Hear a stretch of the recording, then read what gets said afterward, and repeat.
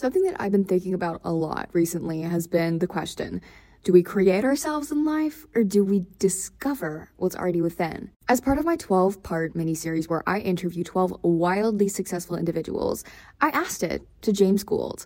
Gould is the guy behind many of the things that you grew up watching, seeing, and the athletes that you saw on the fields. From creating a firm representing over 100 NFL and NBA superstars to being the guy who made many acclaimed Broadway musicals happen, like Hairspray and Spider-Man and Smokey Joe's Cafe. He even was the main investor who cashed out when he saw an opportunity in Build-A-Bear.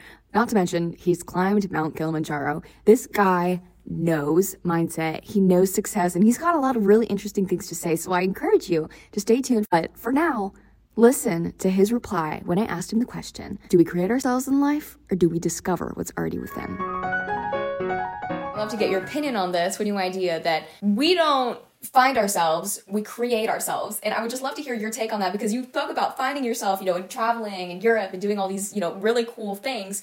What about creating yourself? Well, I think we're taught from an early age to have this armament on us. And that armament is to protect us from all these external forces, I guess, or unfortunately some of it is a breakdown of the family, some of it is a lack of spirituality. But the armament is what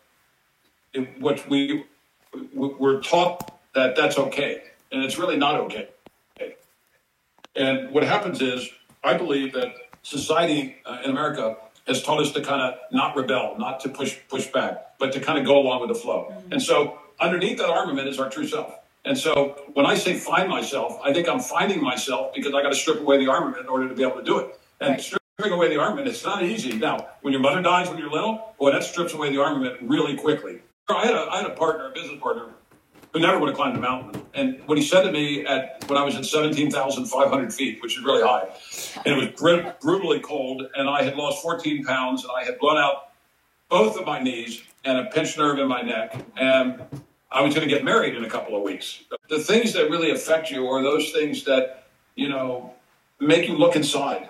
And so the first night of the trip in Kilimanjaro, I woke up in the middle of the night to go outside, to go to the bathroom outside the tent, and as I go outside, literally like I'm looking at you, there's Venus staring at me. I could have grabbed Venus. I could have touched it. Because you were in Africa, you didn't have all the pollution. I was up at that point, probably 11,000 feet.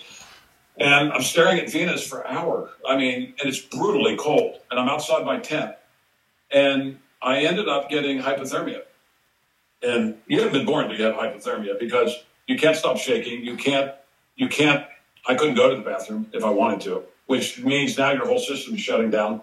Oh, man. And I don't know whether this Chaka tribesman, Herman, who I just met that day, was up all night or he heard me get out of my tent, but he came into my tent.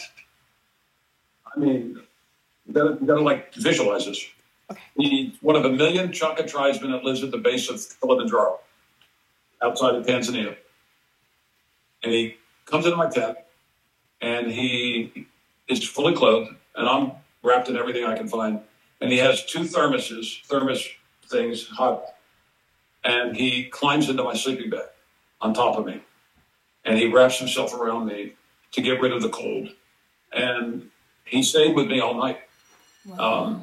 And the next morning, I come out of my tent, and all I wanted was the helicopter to come and pick me up and take me back down. And I had insurance to do that. They're all sitting outside because each of the tribesmen are paid about $100 an expedition. That's what they get paid. Wow. And then whatever you tip them. And they're all sitting there because they heard that I wanted the helicopter. And I wanted to get the F out off of the mountain because I as miserable as I thought I was, there was nothing compared to how miserable I felt at that moment. And they all looked at me and I said, I'll pay you all. Don't worry about your money. They said, no, you don't need to pay us. We just want you to be okay, Mr. Jimmy. And all I can tell you is every one of them sat there and I said, I'm not leaving this mountain. I'm going with you. And I gutted it out and I climbed the mountain.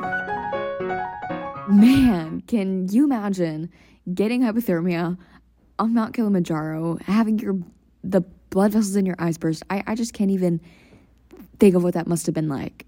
But that showed that he practices what he preaches. Mr. Gould seriously did it. That's hard. And I'm not saying that you have to go climb Mount Kilimanjaro. If there's anything that you take away from this episode, though, it's that you have that outer layer and that it's action that's going to start stripping that away. Whether it's big action like Mr. Gould or just doing a little thing every day that makes you uncomfortable, that's going to slowly chip away at that outer layer and discover what's within. That's your purpose and your potential. I'll see you in another episode. You've been listening to the Living from the Inside Out podcast. Bye for now.